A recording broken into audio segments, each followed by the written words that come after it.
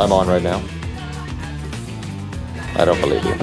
That's not 6. 1 plus 2 plus 2 plus 1. You really are crazy. Well, that's just like your opinion, man. Me? No, come on. Don't be crazy. Welcome to Don't Be Crazy, a movie podcast where we delve into the world of cinema and explore what makes certain films good or bad. I'm your host, Zach Rancourt, and with me as always is Amanda Jane Stern. Every week, we bring together other film enthusiasts to analyze, discuss, and dissect some of the most popular and critically acclaimed movies of all time. Whether you're a film buff or just a casual moviegoer, our show is sure to provide you with a fresh perspective and thought-provoking insight into the world of cinema. So grab your popcorn, sit back, and join us as we explore the art of filmmaking and discover what truly makes a movie great. All that we ask is don't be crazy. Hi, Amanda. How's it going? It's good. I am so excited to talk about this movie. I love this movie so much. Yeah, this is going to be a real interesting one for me. I have a lot to say about this, and it's good and bad and all of the above and all of the below and whatever. So we'll just jump into it. The movie we are going to be discussing is Sunset Boulevard from 1950, directed by the famous and infamous Billy Wilder, known for many, many, many films, such as Double Indemnity, Ace in the Hole, Sabrina, Stalag 17, Some Like It Hot, and The Apartment, just to name a few. It was written by Charles Brackett, Billy Wilder, and D.M. Marshman Jr., based off of a screenplay called Can of Beans that they told William Mayer, I believe, so he could get off their back, and he didn't know what they were making. So there's a lot of fun behind-the-scenes stuff that went on with this film, definitely for sure. The movie stars William Holden, an amazing performance by Gloria Swanson, Eric von Stroheim, Nancy Olson, Jack Webb, and Cecil B. DeMille. And there are also several cameos from well-known Hollywood actors like Buster Keaton, H.B. Weber, I think is his name, and many, many more. So we'll discuss those later. Critically, this movie is loved on IMDb at an 8.4 out of 10. And Rotten Tomatoes, it's even better. 98% critic score. That's insane. That's so high. That 2%. 2%. There's always... that. It's always 9 out of 10 dentists recommend. There's always one asshole. So, and it has a 95% audience score. So the audiences really love it too. I think the 5% is something that... it escapes me a little, but I do believe that maybe because people aren't really prone to classic black and white films, that could be the reason why. But we will. Black and white is so sumptuous. It is so gorgeous, and I agree with you to a very far extent. But I have a question that at the end of this that we can. That I'll pose saw to you. it, and I'm trying to think about how to answer it because I might not be the person to ask. Oh, that's that okay. Too. I think I can also answer my own question too. So it is streaming on Paramount Plus because it is a Paramount property. I'm sure you could buy it anywhere streaming if it still is available to purchase. But yeah, Paramount Plus is what I watched it on. It's also on, and not like someone uploaded it illegally, but actual YouTube movies. Oh, nice. So I watched it on that. Sweet. Okay, cool. Because I don't have Paramount Plus anymore. Oh. I don't know. Yeah. I got rid of it during the strike. I don't blame you. And haven't renewed all of my subscriptions. Probably did. When there's a TV show on Paramount I was watching, and I think when the second season of that comes around, maybe I'll renew. But I watched everything I wanted to, and then the strike happened, so I didn't give them money. I think out of all the streaming services, Paramount Plus is probably the weakest. I actually just use my friend's login, and that's how I have it. I would never pay for it otherwise. I've watched like some South Park like mini movies that they've done, limited movies they've done. And then surprisingly, I actually watched Teen Mom 2. I jumped back on that for some reason, and I started binging it. I went 9 seasons of Teen Mom 2. Don't ask me how and why. I remember it from when I was growing up, and I just got hooked. I don't know what it was. I'm currently doing a watch of Ugly Betty that Ooh. I didn't do it back when it was on. I caught episodes here and there, but I didn't actually watch it. And so now I'm in season 1, and I'm probably halfway through the first season, and super entertaining. There's also stuff that I'm just like, this character, how many episodes? And I was looking there's a character, Walter, the boyfriend in season 1, and from just the get-go, I was like, dear God, I hate this man. He's terrible. He's gaslighting her. He cheated on her, and now her family is on her to get back with him. And I actually Googled, how much do I have to sit through the schmuck? And then I found out that even when the show was airing, critics hated him and and watchers hated him. They're like, he's not doing anything for the story. He's annoying. Mm-hmm. He's hampering the rest of the plot.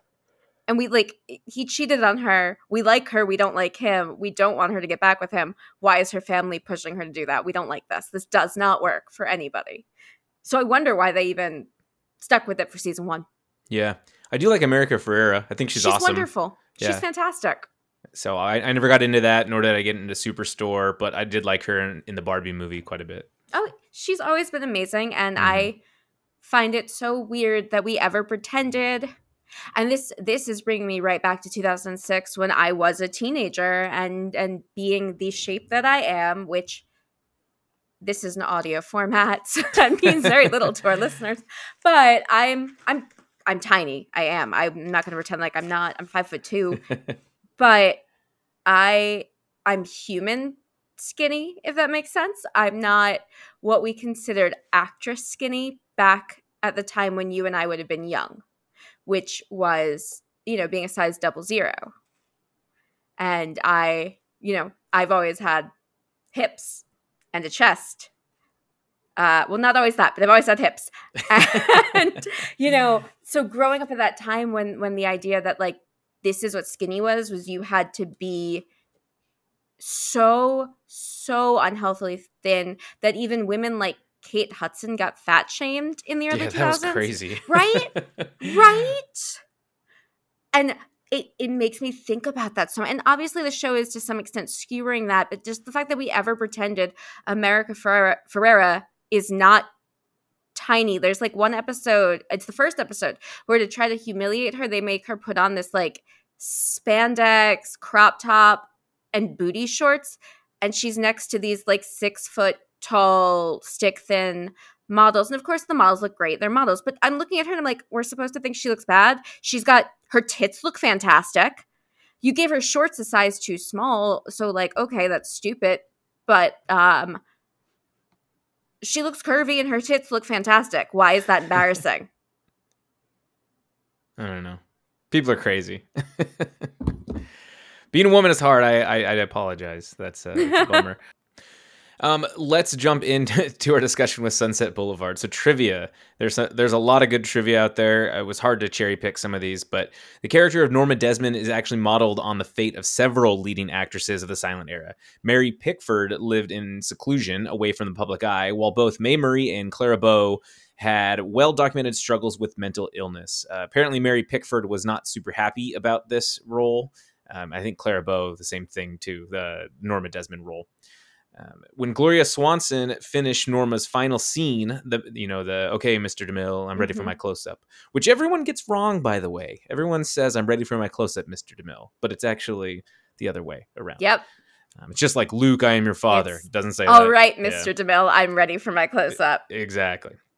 When Gloria Swanson finished Norma's final scene, the mad staircase descent, she burst into tears and the crew applauded. Even though it wasn't the last scene filmed, Billy Wilder threw a party for her as soon as the shot was finished. It is really good, and it's in the camera move. It's great, and it you really get that awesome close up of her, and you feel kind of isolated.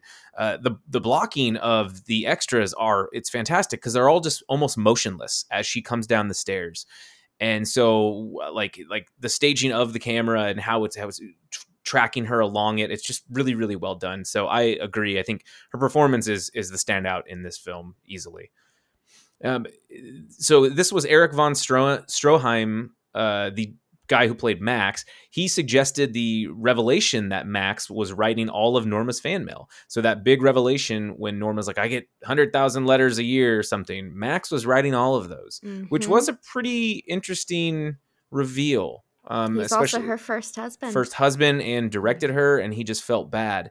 It's more than that. Oh my God, it's so much more than that. And I'm so excited to get into that psychology. And then finally, when filming began, William Holden was 31 and Gloria Swanson was 50, the same stated age as her character. Principal photography took place from April 11th to June 18th, 1949. And despite the 19-year gap in their ages, Holden and Swanson died just 2 years apart from each other. Holden in 1981 at age 63 and Swanson in 1983 at 84. In a case of life mirroring art, she outlived him. Yeah, he had a very bad drinking problem. There's actually a quote from Billy Wilder after he died, and it was Wilder saying that he heard about his death, and he was like, if you had told me that he'd been run over by an elephant on a trip in Africa, he was a very big animal conservationist and like a big explorer who traveled everywhere. He said, like, if you had told me he'd been run over by an animal or a plane crash or an angry ex-girlfriend, I would say that made sense. But he got drunk and fell and bled out. Oh, geez. And, like, it's the saddest way to go. That's terrible. For someone who, and I'm still paraphrasing Billy Wilder's quote, but it was like, he said it's like a really pathetically sad death for someone who was so interesting in life. God, that's terrible. That's very terrible. For anyone who has not seen Sunset Boulevard, I highly recommend you go watch it. So stop listening to the podcast because you're crazy. But here is a 5-minute synopsis on Sunset Boulevard. At a mansion on Sunset Boulevard, a group of police officers and photographers discover the body of Joe Gillis floating face down in the swimming pool. In a flashback, Joe relates the events leading to his death. 6 months earlier, Joe was a down-on-his-luck screenwriter trying to interest Paramount Pictures in a story he submitted. Script reader Betty Schaefer harshly critiques it, unaware that Joe is listening. Later, while fleeing from repossession men seeking his car, Joe turns into the driveway of a seemingly deserted mansion inhabited by forgotten silent film star Norma Desmond. Norma asks his opinion of a script she has written for a film about Salome. She plans to play the role herself in her return to the screen. Joe finds her script abysmal but flatters her into hiring him as a script doctor. Moved into Norma's mansion at her insistence, Joe sees that Norma refuses to accept that her fame has evaporated, and he learns that her butler, Max, secretly writes the fan letters she receives. At her New Year's Eve party, he realizes she has fallen in love with him. Joe tries to let her down gently, but Norma slaps him and retreats to her room. Joe visits his friend Artie Green and again meets Betty, who thinks a scene in one of Joe's scripts has potential. When he phones Max to have him pick up his things, Max tells him Norma cut her wrists with his razor. Joe returns to Norma, and their relationship becomes non-platonic. Norma has Max deliver the edited Salome script to her former director Cecil B. DeMille at Paramount. She starts getting calls from Paramount executive Gordon Cole, but refuses to speak to anyone except DeMille.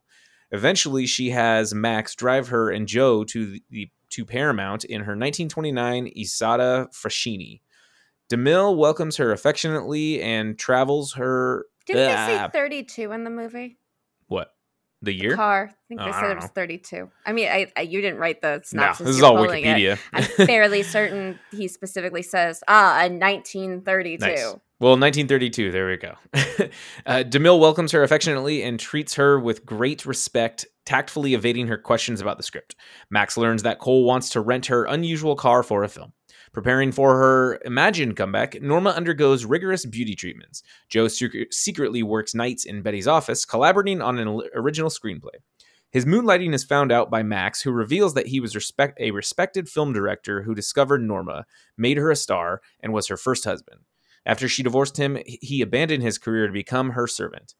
Norma discovers a manuscript with Joe and Betty's names on it and phones Betty, insinuating that Joe is not the man he seems. Joe, overhearing, invites Betty to see for herself. When she arrives, he pretends he is satisfied being a kept man.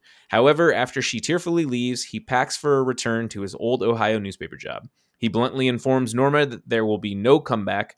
Her fan mail comes from Max, and she has been forgotten. He disregards Norma's threat to kill herself and the gun she shows him to back it up.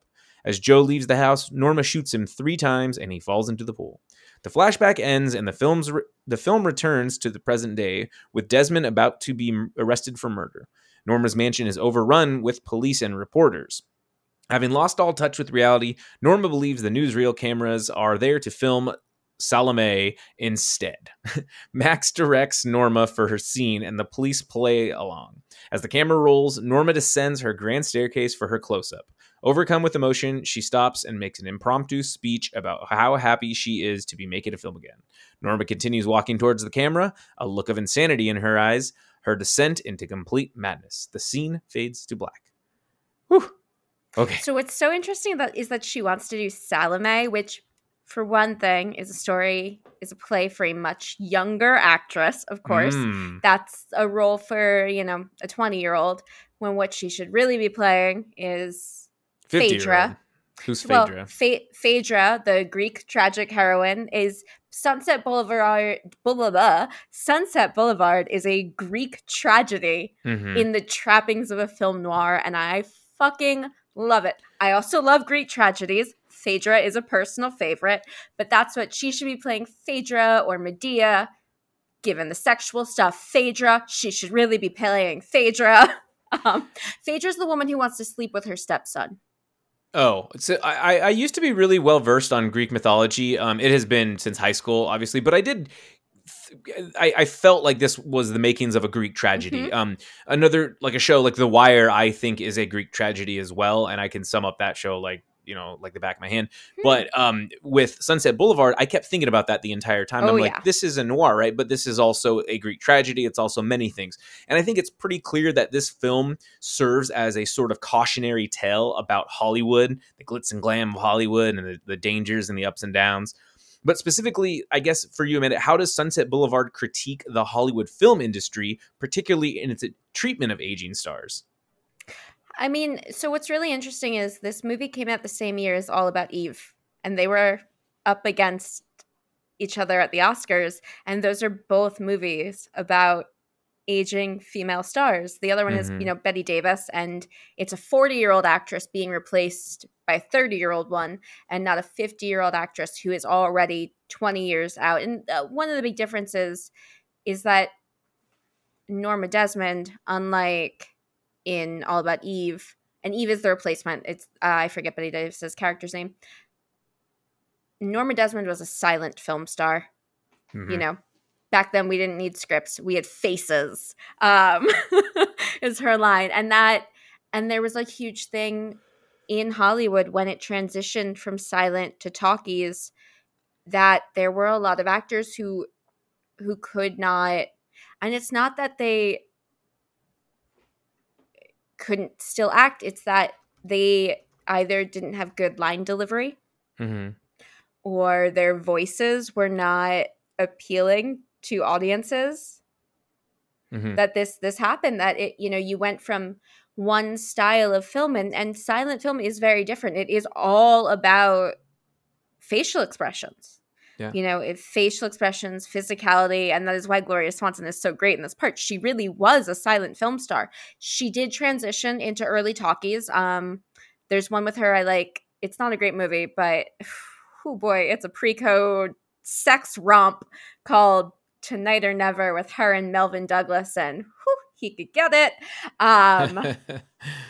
But that's a pre-code talkie, but she actually had pretty much retired and came out of retirement for this movie. So unlike her character, she accepted that Hollywood wasn't there for her anymore, and that she was not the hot ticket any longer, which really sucks. I think things are changing now, that we are, and even in the decades that we have been alive, we are seeing women get to still be sexual beings later in their careers than we did in the past, that it's not ending at 35 anymore, but it's pushing into the 40s now. So that's a nice change. But this is still obviously a huge issue of women getting to age or not getting to age in Hollywood. And now, even if we are letting actresses be older, it's still the idea you have to look perfectly young. You can't physically age. You have to keep yourself perfect looking, and men can go gray. They can get a little pudgy, but women, absolutely not. Well, and she says, it's not a comeback, it's a return. And we, like you're saying, we've seen that resurgence in careers in our lifetime. Most recently, the one that just pops to mind is Brendan Fraser. Just won a Academy Award for Best Actor for The Whale. I mean, he basically got blacklisted. That wasn't an aging thing, unfortunately. That right? was even worse. Exactly. And that I think that's what's so volatile about Hollywood and the film industry is we love it so much. I mean, I'm a huge cinephile and I love the escapism that films present to me, but I also know that there's some dark sides, and without even getting into the Weinsteins and everything going on back there, with how they treat aging stars. Like she was 50. That's not old. And so it's just it's crazy. But like Pola Negri, I think is her name. I looked her up. She was a Polish silent film star. The transition from silence to the talkies, they couldn't understand her accent because she had such a thick accent. So she didn't really thrive into that industry. And that's a bummer. Have you seen Babylon at all? No, I haven't. So I don't want to say it's a good movie. It's I don't know what the hell is going on in this movie. I mean, Damien Chazelle is one of the better directors we have working right now. This was like a passion project for him, though, and it is about old time Hollywood. So I think you would like it. See, I'll admit I don't like La La Land. So I think it's bland and a pastiche of better musicals with better singing and I'll agree with you. I love La La Land, but I get your viewpoint on that because I've heard that same argument. But with Babylon, this movie is like a cocaine-induced, off-the-rails romp, like mise-en-scène in your face everywhere you go, just like... But anyhow, there is a wonderful part, and it's not really spoiling it, but Margot Robbie plays a silent film actress who's very successful. Then once they transition to sound, you are on set with her when she's learning how to hit her mark, how to, talk clearly, and her diction is important in this scene, obviously. And there's all these things that keep happening, like a door would close, and so they have to redo the whole scene. So like that immediately came to mind with Sunset Boulevard, where I'm like, I understand that, Norma had these times as a successful star, but it's like times evolve, like DeMille was saying. He's like, the time evolved and it changed, and she really wasn't ready for that. And I don't know if that's necessarily fair for her to say. Like, I wonder if that's why Max stays with her. Well, yeah, see, I do think part of the problem is also her and Max. Hollywood changing, going from silent to talking film, that's not necessarily a problem. I don't know if you watch any silent movies. I am a big fan. I do love silence. I've seen a handful, but mostly in just like film classes and stuff. But it's not like I'm like, yeah, I'm going to go watch The Great Train Robbery or whatever. I don't know. I will go to the MoMA and see a silent film with a live accompaniment. Right. But that would be fun. See, I mean, that would so be much fun. There's any Charlie Chaplin stuff would be great. Right. So, well, yeah. They did actually. There's a 1927 silent film that I love. And it's the beginning of a film genre that I love. And the movie is called The Cat and the Canary. It got remade. I've seen the remake. It's a talkie remake, but I saw the original is a silent from 27.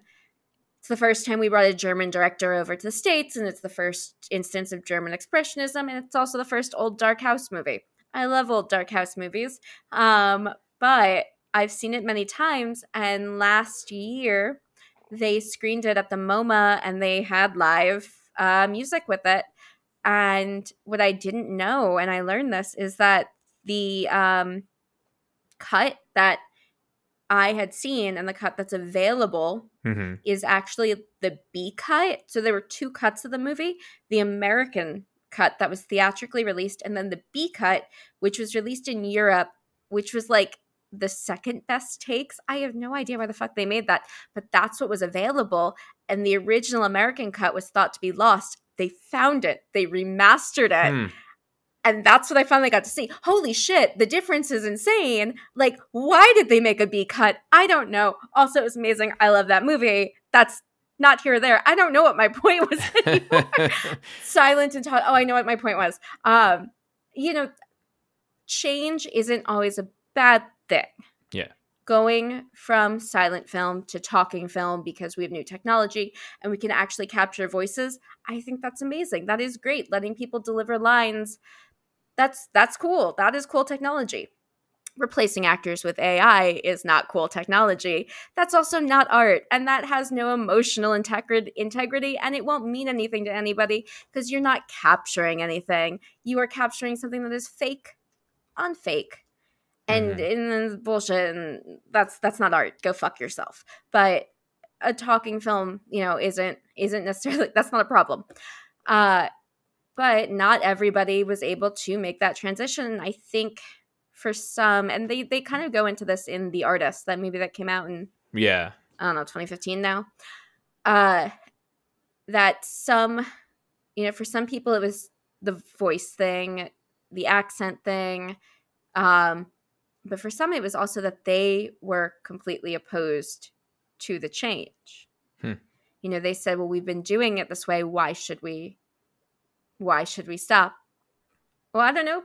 Why not give this a try? You're still making art, you're still playing characters, and in your real life you do talk. Mhm.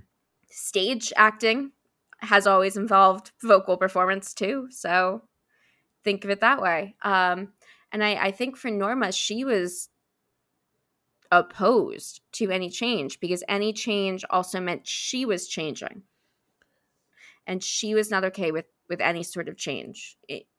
Anything that made her seem older, that made the world around her seem like it was different than what she already knew.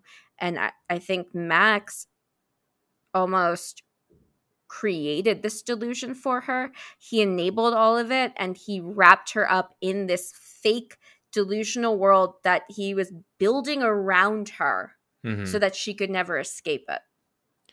Yeah, I look at Joe Gillis too, and his struggles of being a writer. I mean, the inciting incident for this is, he needs money, and his car rolls up to the house, an abandoned house, because he's running away from repo men.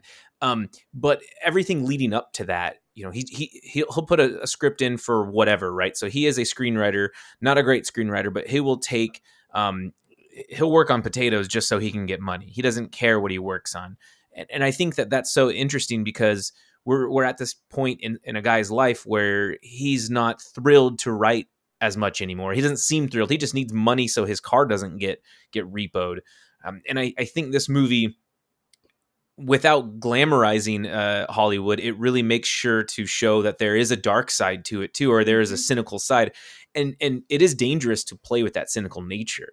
I think of movies like Mulholland Drive or Birdman or even Nope, actually, and those are good examples of a somewhat satirical approach to Hollywood and the dark side of it and how it can chew you up and spit you out. Mm-hmm. It is Tough dangerous. fucking business. It seems so cutthroat and so tough, and yeah. I mean, I'm in it. It's a tough Yeah. fucking business. I can only imagine. It's Half the time I'm constantly worried, oh no, I'm 30 now. Am I aging out of things? you better Am get I your no walker. longer fuckable? Yeah. And geez. it's right. I had that thought. I was like, fuck, I didn't become famous at 20 and now I'm 30. Have I lost my fuckable years? Oh man. What a world we live in. Isn't it great? Boy. It's so great. So let me ask you this: how do you feel about the role? How do you feel about the role of Joe Gillis as both a character and a voiceover narrator in this? We get that voiceover. I guess, how does that narration improve the audience's understanding of the story? I love him. I'm not always the world's biggest narration fan, but I like it in noir. It has a purpose in film noir, and it's very weird how this, and weird in a good way, how this noir sets itself up as if he is, the Humphrey Bogart style grizzled detective. Right. Yeah. And so if you're playing off of those tropes, there's usually, there's, in a lot of them, there are the two women.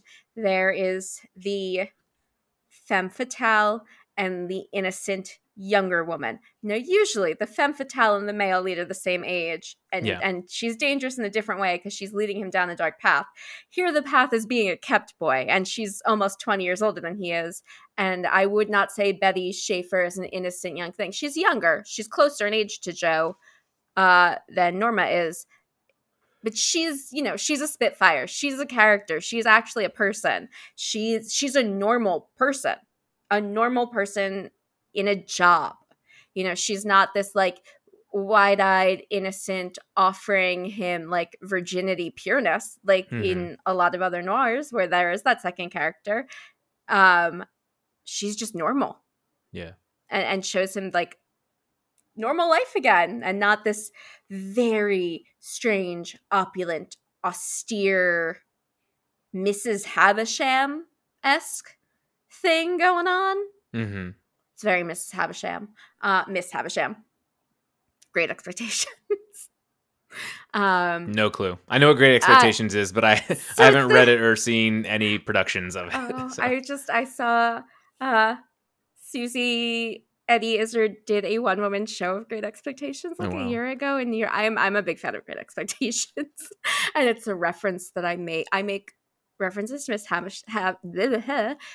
I can talk today. I make references to Miss Havisham all the time, and my fiance, like you, not at all familiar. So when he saw that Izzard was doing a one-woman show of it, he bought us tickets, and now he goes, "Oh, I get all the references that you've been making for so many years." But she's the woman in the wedding dress who she lives in her old mansion, and it's like stepping out of time into the past. Can't move on into I think the commentary is really interesting too, and I want to hear your thoughts on this. It provides this commentary on Norma's mental health that she's not even aware of, because Joe is saying the things that are going on, and we look at that through the film and are like, okay, yeah, something clearly is not right. And Joe thought that too, and I think it provides that type of exposition we need. Oh yeah, he's our kind of our voice of reason here. Yeah, exactly. And you can't help but also kind of really like him. He's a little bit of a poor sack. Yeah, and an idiot. And that's the intriguing thing with his character is I was bouncing this around. I'm like, is he an anti-hero? Is he like a villain? Like what is he? But he's just a sad sack. Yeah, and so it was interesting. Men in film noir, they are sad sacks. It's always the poor schmuck. Yeah. And that's why I love Billy Wilder, is that he takes that and he makes commentary on it. He knows this guy is a sad schmuck, and he's making fun of him. Have you seen The 7-Year Itch? No. Okay, so it's another Billy Wilder movie. Mm-hmm. And it's based on a play. It's a Marilyn Monroe film. She's like 23. The guy is 40, something like that. That's part of the storyline. She moves in to the apartment above his for the summer, and he is obviously smitten with her. And the whole movie is flipping between what's really going on and what his fantasies are. And his fantasies about her. And it's him, fantasizing that this is happening. Like, I'm going to put on this classical music. She's going to be so into it. She's going to love Rachmaninoff because it really, like, it gets you going. And then she shows up and she's like, oh my God, I have this old champagne and I've got some potato chips. What is this music? I don't know what this is. Oh, do you know Chopsticks? Because she's 23. Mm-hmm. And the movie is just making fun of him the entire time. And that's, and so is this. Sunset Boulevard is making fun of Joe. It thinks he's a dumb schmuck. He got himself into this stupid mess. And no, getting murdered is not his fault. Norma is out of her mind. But everything that led up to him ending up at her house is because of his choices. And every, like, chance he had to just leave. Well, and he stayed there because it was his meal ticket. I mean, that's kind of what I was talking about at the start, was he had kind of given up on that dream of writing. It was Betty Schaefer who really opened that up for him.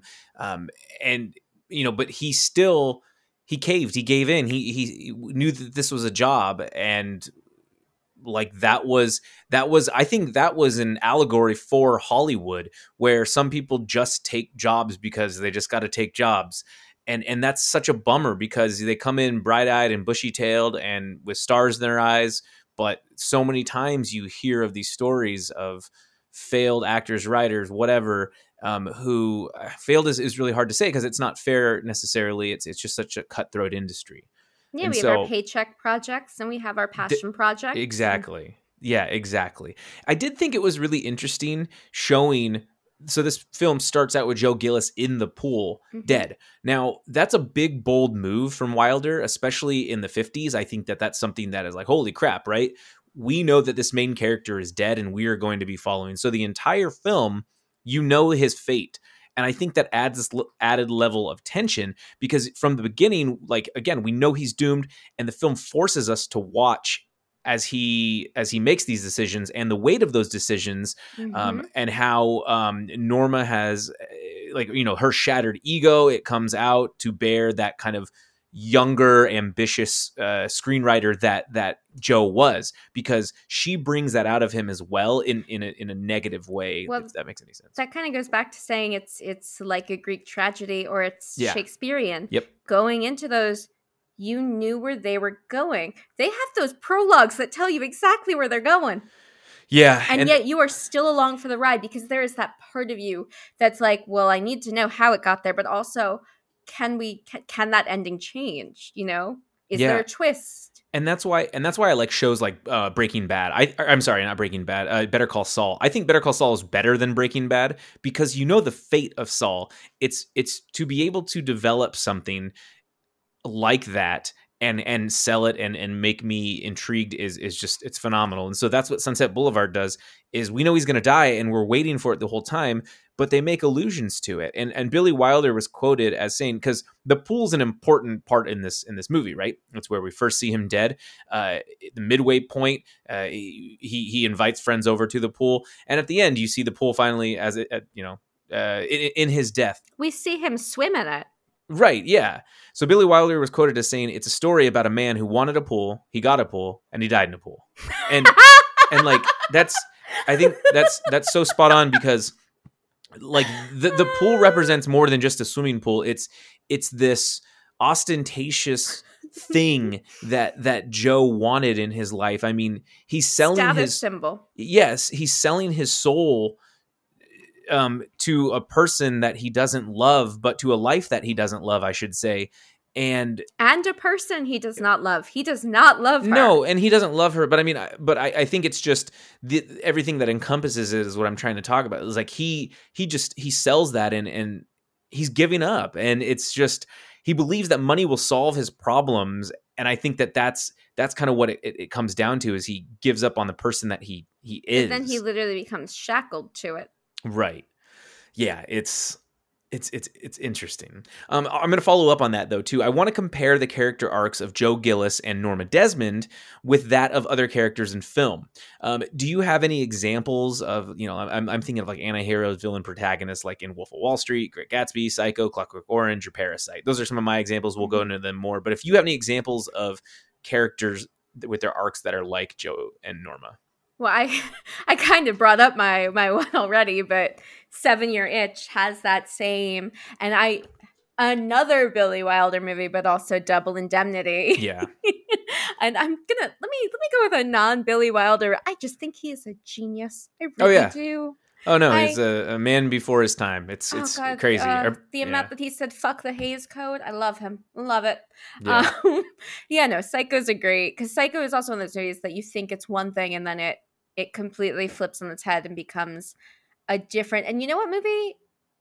Barbarian as well. Barbarian's a modern day Psycho in my opinion. I think Barbarian's fantastic. Yeah. It does that. It flips what you think you're watching on its head. But if you mean specifically like anti-hero, any of the Casablanca, Rick, he definitely becomes a hero by the end, but he's also a bit of a, I don't want to say anti-hero, it's that he's trying to stay out of everything. Right. And he's not liked really. Yeah, he's very passive or not passive. I don't know. He's actively choosing to not be involved. Yeah. Laissez-faire. And it's ultimately he changes, which is good, and that's the arc. Because here's what I'd say. Joe is never lying. he's not. He's never lying about it. But he's lying to himself. He's trying to live up to a standard that he thinks he's at, but he's not. He's a copywriter from Ohio. That he is lying to himself. He knows what he's doing, and he brings it up many times. Like, he's very uncomfortable with the fact that he's basically become a prostitute. But in Parasite, they are literally creating a false narrative about who they are and what their backgrounds are, which is much more talented. Mr. Ripley is that he is continuously lying and lying and lying until it all catches up with him, and he lashes out in order to protect himself.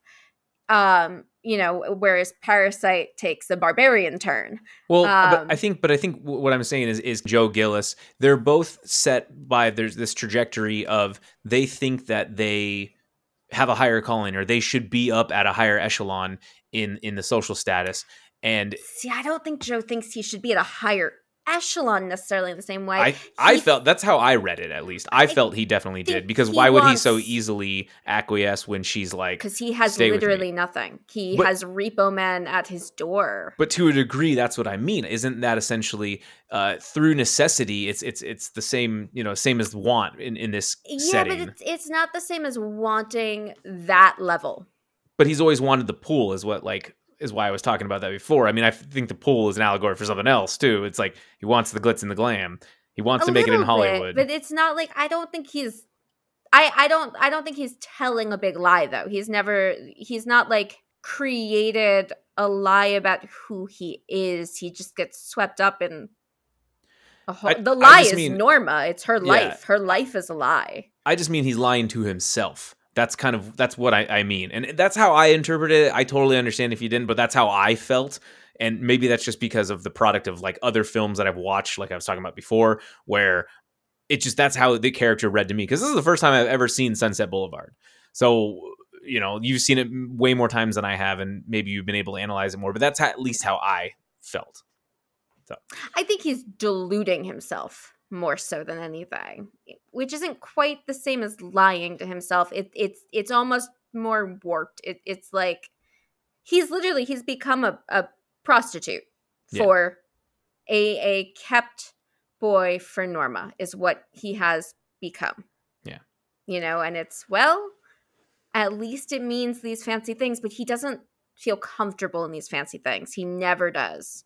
When you see him at the party, and a really interesting interaction is when they're at that store and the guy comes over with the coats and he says, here's the camel hair and here's the whatever. It's more expensive, but it's better. And he's like, well, we'll do the camel hair. And the guy literally like gets up real close to him and goes, if the lady's paying. Yeah. I know. Ugh. So, okay, moving on. Along with being one of the most widely recognized film noirs of all time, I also do believe that this film can be regarded as one of the best satires of all time. Now, satire uses humor, irony, and exaggeration to expose and ridicule people or ideas. What are your thoughts on this idea? And is satire one of the hardest genres in filmmaking to pull off? Yeah, satire is pretty fucking hard. To do it well, it's pretty fucking hard. Oh, yeah. I think there are a lot of movies that claim to be satire, but I'm not sure they know what they're satirizing. No. I would say that I don't think Joker knows what it's satirizing. That claimed to be I agree with satire, but that was a character who was like, but he was a villain from the get-go. Like, he was never a good person. He was always the worst person you could ever. And it's not the tick that made him laugh. It's that he was a narcissistic chauvinist. Not an anti-hero. He didn't go on an arc to me. He was always bad. And I mean, this isn't I felt he was I felt he was an anti-hero for the sake of the film, but I disapproved of what he did, and I didn't really relate with him. But I don't think the film thought he was as bad as I, as a woman, thought he was from the jump. Yeah, and I think that goes back to what you're saying is the film doesn't really know what it wants to be, and so I think satire needs a target, and it's we don't know what it's talking about. Is for Joker? Is it mental health? Is it the Hollywood, like with Robert De Niro's character and stuff, or stand-up comedy? Like what is it? And so they really missed the mark on that. But I think Sunset Boulevard. We're also, if we're talking like satires about horrible men, American Psycho. Sure. pitch black, perfect, knows exactly what it's satirizing, Right. And I knows mean, what it's doing. yeah, it's the yuppie nature, the terrible white men in the 80s, and yes, Oh yeah, agreed. And so does But and so do most of Billy Wilder's movies. right. And so, but with Sunset Boulevard, I think it's fascinating too because there are funny moments in it, but it definitely is more of a darker noir, horror, satire, whatever you may be. I mean, there are so many fun elements in this movie. I mean, that scene when Max is playing the piano, right? It's very Phantom of the Opera esque, and It's an organ. I've only seen or in Oregon. Sorry, tomato, in my opinion. But it has that great shot of the close up of his white gloved hands as he's playing, and it's so eerie. And you're like, what kind of movie is this? And then just the set design to itself, it's like Xanadu, right? Like Citizen Kane. That fucking production design. It's great. All it's of so the great. Pictures that they got of her publicity Oh stills. yeah, those were cool. Over the years. That was really good. And that alone said a lot about the character. That's all you really needed is, and it's not necessarily being self-centered, it's disillusionment, I'll just call it again, where she's like, I'm still a star. This is me. It's delusion, not disillusion. Well, she is delusional. She's completely deluded into thinking that the world revolves around her. I feel bad for calling her delusional. But she is. She is living in a delusion. And it's not a delusion of her own making necessarily. I think it's a delusion of Max's making. Remember, he found her. He made her a star. He's not okay with the change. Yeah. He's just as not okay with it as she is. And he is exploiting that in her. Yeah. And I felt like when Max said he discovered her when she was like 16 or 17, I thought that they were trying to imply something else with that too, is the industry corrupted her, and that's why she is the way she is. And that's why I was scared about saying, not scared, I didn't want to say delusion, because I'm like, it's not really fair that she's a byproduct of this terrible industry. No, but that doesn't change the fact that she is literally living in a delusion. But I mean, I just felt like she wasn't able to give up on her dreams or the way that she was, but she is delusioned. Yeah, that's fair. I'll say that. But back to the satire thoughts with this too. You know, I mean, a lot of people, I think, that don't really understand satire. I mean, I look at Jojo Rabbit, and that movie is beautiful. It's shot so well. It's written so well. It's a very hard watch for many people, and for good reasons. But that doesn't make it a bad movie. I mean, it's satirical through and through. I actually saw a press screening of Jojo Rabbit, and he'll never email me back now because now he's like a huge critic. But one of the critics that was there was this guy Clayton Davis. He's now the head critic over at Variety. So good for him. He totally deserved it.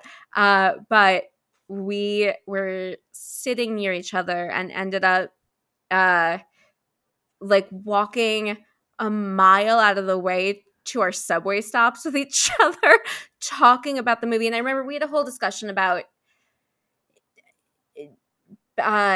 satirizing real traumas coming from our backgrounds. He is a Black man. I am Jewish, and we're talking about,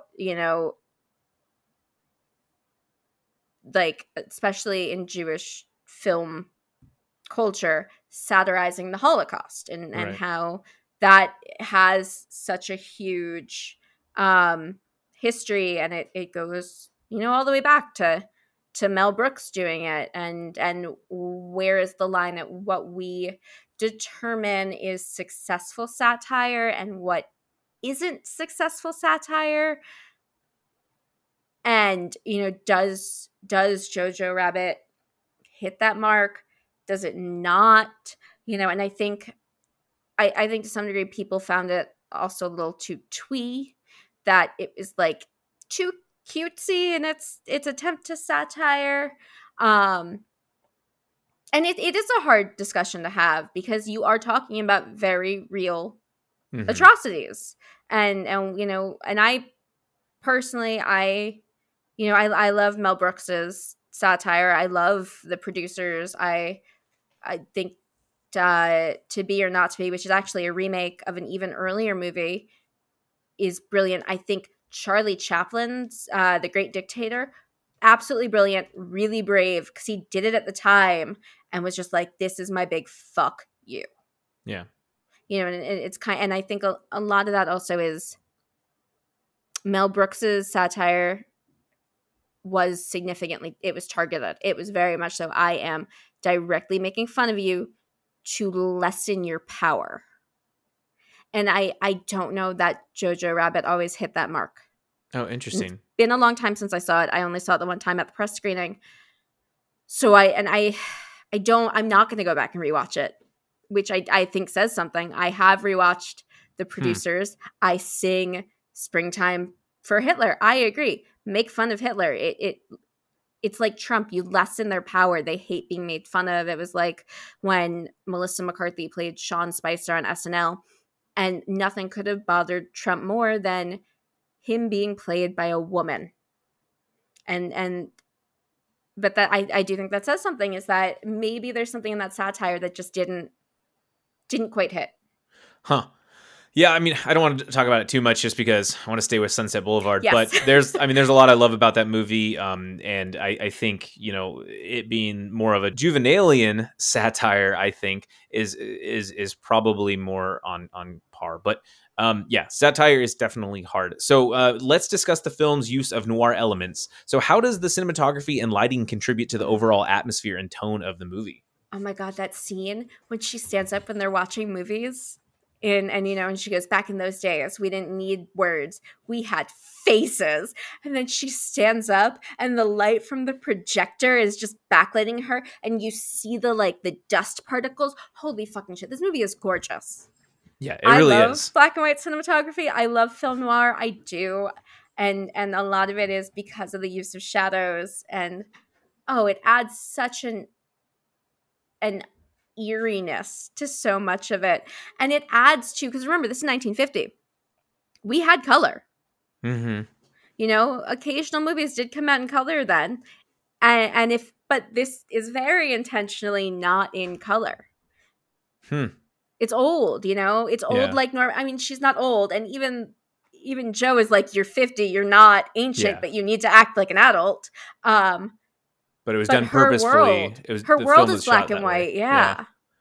And it's beautiful. Fascinating. Let's combine these questions then too. So let's talk about black and white Hollywood films. They can be tough watches for modern audiences. I know that Candace, when we were, when I started watching it, she was like, "Oh, I'm not interested in this," and I was like, "Well, you're not supposed to be. I am, because I'm watching it for the podcast." But I love that shit. I love film, and I'll admit that old Hollywood and classics aren't really my thing. However, I've been watching more Kurosawa films and I told you I watched The Killing, Stanley Kubrick's 1954 or 56 film, and that's black and white. And it's so great. You have to kind of separate a little bit of your expectations of modern film, but comparing that black and white with this and how it fits in with the cinematography and the lighting and everything, and how those noir elements kind of blend.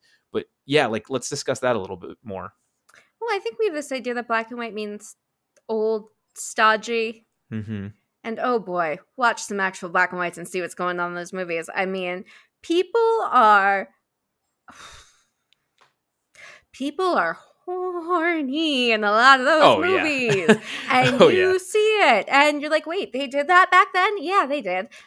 Isn't that why they had the Hays Code? Oh my God. But okay, Billy Wilder did a lot to skirt the Hays Code. Yep. Yeah. In this movie, there's stuff that when he sits on the bed and she's lying on the bed and he leans down to her, it fades out. But we just did something that, I'm sorry, how the fuck did you get this by the Hays Code? That's so fascinating. If you watch Some Like It Hot, the Hays Code said no to Some Like It Hot. And he said, I don't care. Good. And it came out anyway. And it did so well. It's one of the movies that helped destroy the Hays Code. Hays Code, fuck you, Joseph Green, in your face. We don't want censorship. No, I don't. It's more than that. It's also stupid, and it's based in racism, in hypocritical Catholic morality. It's not. It's bullshit. But I think black and white cinematography is gorgeous. Mm-hmm. I love the lighting. I always wonder why actors look so much hotter back then. I know I texted you, bring back chest hair Yeah. when he gets out of the pool and he's shirtless. And I'm just like, this is lovely. Let's do more of this. I like that. That's a good looking man right there. Yeah. But I don't know if I'm the person to sell old movies to people who don't love them, because I grew up on them, and I might like them oftentimes more than I like newer movies.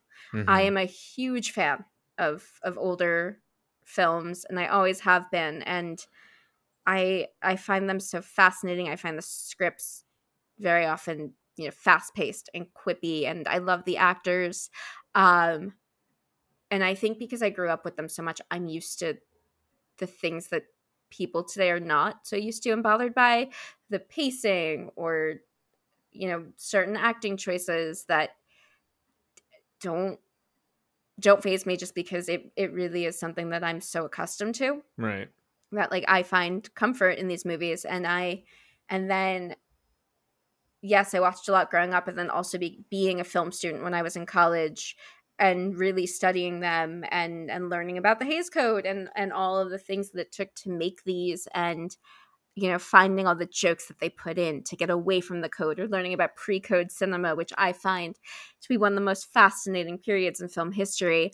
I love all of it. And I did an interview actually with Horror Squad recently. Oh, yeah. Cool. Right. And one of the things that he asked me was, what are my favorite horror movies? And of course, my first answer is a whole bunch of like old movies. Old movies. Bunch Yeah. of black and whites, bunch of 70s movies. And he goes, you're probably the first person who's gone to those, and Right. not to, because people are not used to the pacing. And I'm just like, I am. I love it, because I like that we, get to build these characters, and you kind of get to live in these characters and they feel lived in before just jumping into plot. And I like that. I like getting to know these people, because then I feel something for them more. Well, and you're absolutely right. And I think it's a product of you grew up with these films, and so it's a lot easier for you to say that I'm going to watch all of Billy Wilder's works. But for me, obviously, I'm a late bloomer to it. Like I've already said, I don't know what that is, or I haven't seen that like 10 times to you. But it's okay, because there's so many films out there that, I'm on the other end of that spectrum, where I've seen a lot more newer films, and like that's okay too. And I think there's beauty in this. And for me, as somebody who is a student of film, a fan of film, I love to be able to have a recommendation and look at the film and be like, okay, maybe that wasn't my favorite. Like Rashomon is not my favorite Kurosawa film, but I understand the importance of it because of how different it was, where you have these conflicting stories that are all, nuanced. And I think that movies like Sunset Boulevard are eye-opening to me, because you have a film that's so satirical in nature, that's scary, that is just off the walls, beautifully shot. There are so many wonderful, it's screaming. The mise-en-scène is just popping off the picture, right? And we talked about production design. Everything is done so well. And it's like, it's damn near perfect. Just the idea of having all of these, Buster Keaton, Cecil B. DeMille, Hedda Hopper, Anna Q. Nilsson, all of these movie stars from back in the day. H.B. Warner was his name. All these movie stars from back in the day play themselves in the movie is like unheard of. And in 1950, Chaplin impersonation was the Charlie amazing. Chaplin That was impersonation, amazing. it was great. And like that's what was so cool about this movie, in my opinion, is they were so self-reflective, I think, and so topical. So apparently the song that they're all singing when he goes to the New Year's party, so that song won the Academy Award for like Best Original Song at the most recent Academy Awards, or like 2 years before. And those people singing it were the ones who actually like the creators of it. So that's like, I listened to this podcast about this, so I'm stealing this, but they're like, that would be like if Damien Chazelle came and sang like City of Stars, because they won for Best Original Song. And like, that's so right. Or like Alicia Keys is at this party singing for something, right? It's so fascinating that Wilder had the gusto and the ideas to do that. Is like, I'm going to put this in, so I'm watching this as an audience member and be like, holy shit, like this is topical. This is now. But also, how many Academy Award nominated things did he direct. He was a heavy hitter. And for good reason. He was legitimately fucking talented. And I think his movies age, and I'm not going to say every old movie ages well. They don't. There are definitely ones I watch and I think, oof, that was a clunker. Oh, yeah, 100%. Billy Wilder's movies age really well. Their gender politics tend to be really progressive. Yeah. The 7-Year Itch, Some Like It Hot. That... And somehow, even by today's standards, because we're regressing, it's significantly more. Well, and he's definitely made me a fan, and if anything, curious. Like I'm curious to watch more of his films. And the black and white, it can be tough. I totally get it. You know, we're so accustomed to a certain way. It'd be like if we went right back to a dumb phone instead of a smartphone. We grew up with it, so we'd pick it back up, but it's just not really the same.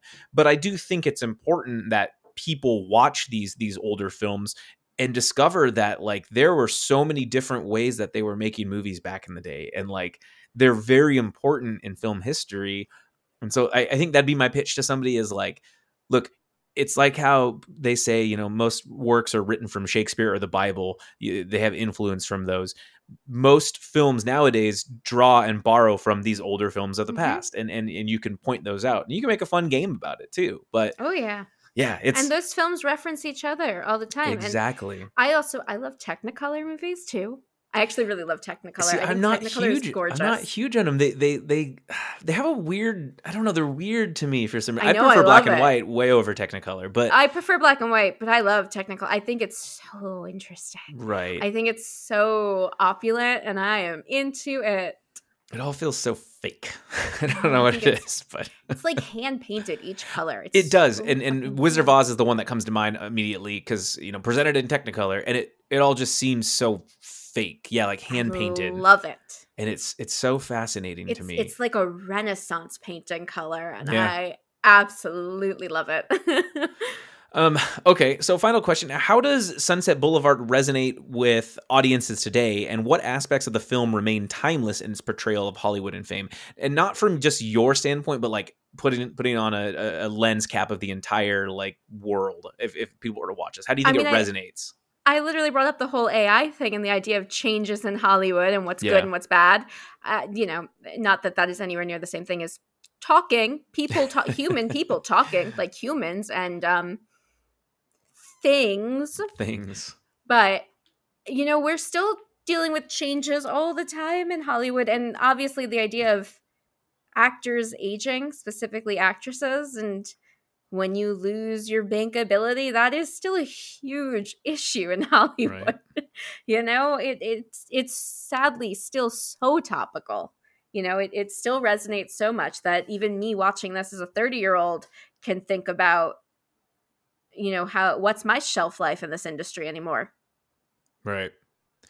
And, it is sad because you do think of some some movie stars that were, like, I think of Anthony Hopkins, who, the guy is fantastic. Sometimes he has some duds, but then it's like, wait, where did he go? He hasn't been anything in a while. And I think a lot of that was because of his agent, but it's just unfortunate to think that this industry can take those celebrated, amazing actors and maybe just kick them to the curb a little bit. So we do see it, and I don't have any examples offhand, but it is something that I do think about, and I think that that's what knocked out of the park with Sunset Boulevard for me is just the ideas behind it. I love Sunset Boulevard. I think.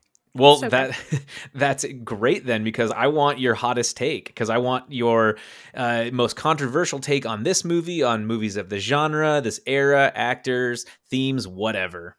Oh shit! I forgot about this part. Oh, it's okay. I got a good one. No, go first. I need to think of something. Okay, so here it is. This movie is damn near a masterpiece, but I didn't really like it as much. So it's one of the ones that I'm like, I won't really rewatch this anytime soon. I think this movie is amazing, but it's not going to be like one of my favorites or one that I want to rewatch anytime soon. I think it's more amazing because when I was watching it, I was like, man, this is an amalgamation of kind of everything. Like, I'm creeped out by this. Why should I be creeped out? Should I be rooting for Joe Gillis? Like, what's up with Norma? Is she going to like maybe die at the end, or like what's going to happen? And ultimately it ends the way it does. And it was good. but I just was like, okay, that was it. That's all I needed. I don't need to do it again. And I think I really appreciated everything that Billy Wilder did for it and what he was saying. And I more appreciated this movie after having a discussion about it. So in that sense, I can say it's damn near a masterpiece.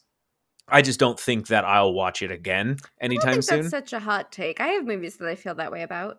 But I mean, I definitely, God, I would. I don't think that's I think there are things that I will watch and think you're right. That's a masterpiece. Yeah.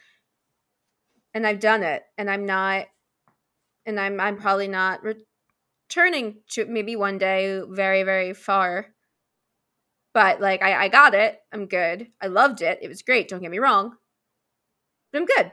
I think that's fine. And the reason I think that's a hot take is because Sunset Boulevard is a base for so many other films. I mean, we could sit and make a whole episode on movies that drew influence from Sunset Boulevard. And while I agree with that, I'm kind of like, I just don't want to watch Sunset Boulevard again.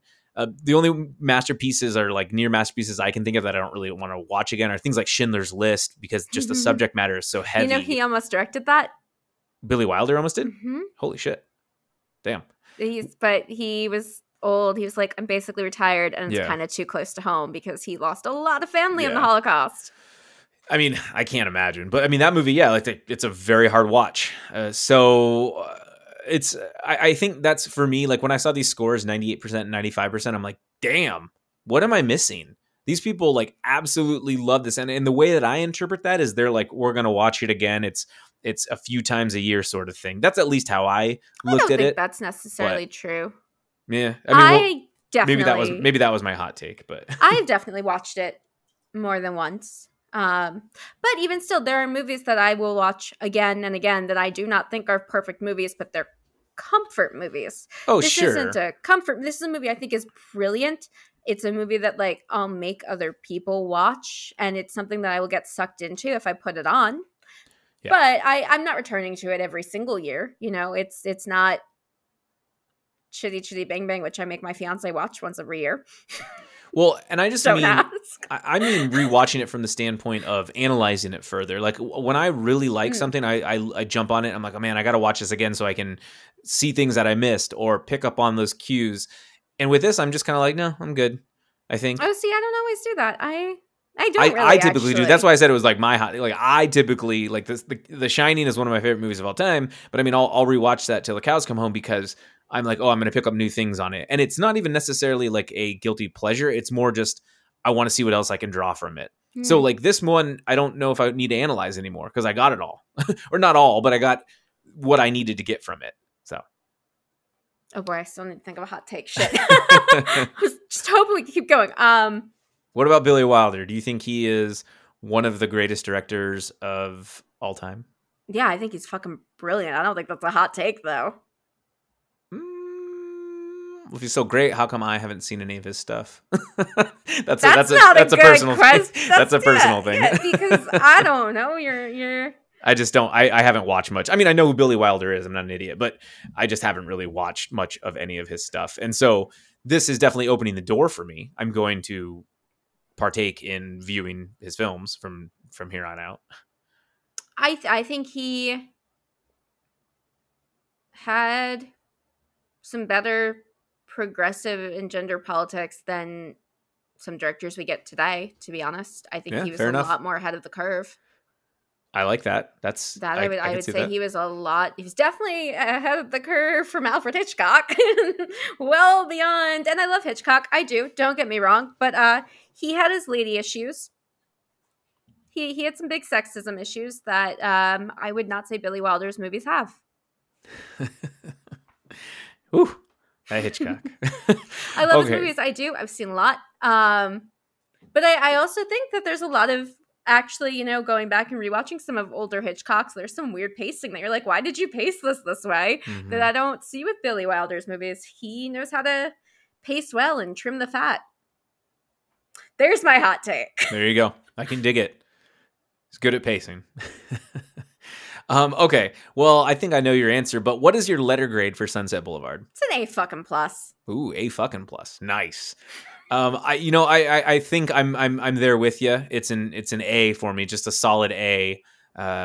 It's it's great. I think what they're doing with it, what Billy Wilder's doing with it, all the performances, like we were talking about the production design, everything is so dang good in this movie, and I highly recommend everyone watch it. And just go in with an open mind because it's fun. So that's And also people, William Holden is hot. He's very nice to look at. Very yeah. Sure. I'm into it. Gloria Swanson, she's great to look at as well. Phenomenal. She grabs the screen and phenomenal. never lets go, and I love it. So, Amanda, what are you working on now, and where can we find you on social media? What am I working on right now? Oh, well, I am still working on that short that Peter was on. Yeah, we are filming this weekend. We are almost wrapped, so that's exciting. We are now on our festival break with Perfectly Good Moment because the holidays are coming up, and that's very nice. I love a break. I am working on a new script called Beast with Two Backs. Yes, the Shakespeare reference is intentional. You're welcome, Othello fans. I'll let you look it up. I'll have to look it up. Good luck. Okay. I'm working on edits right now, but I have a director attached, so that's exciting. Yeah, that's. Am I allowed to talk? You know what? Come back to me on this one and we'll see if it goes through. I'm not going to mention it now. Save it for the holidays. Yeah. Holiday episodes. And I am on all of the socials at Amanda Jane Stern.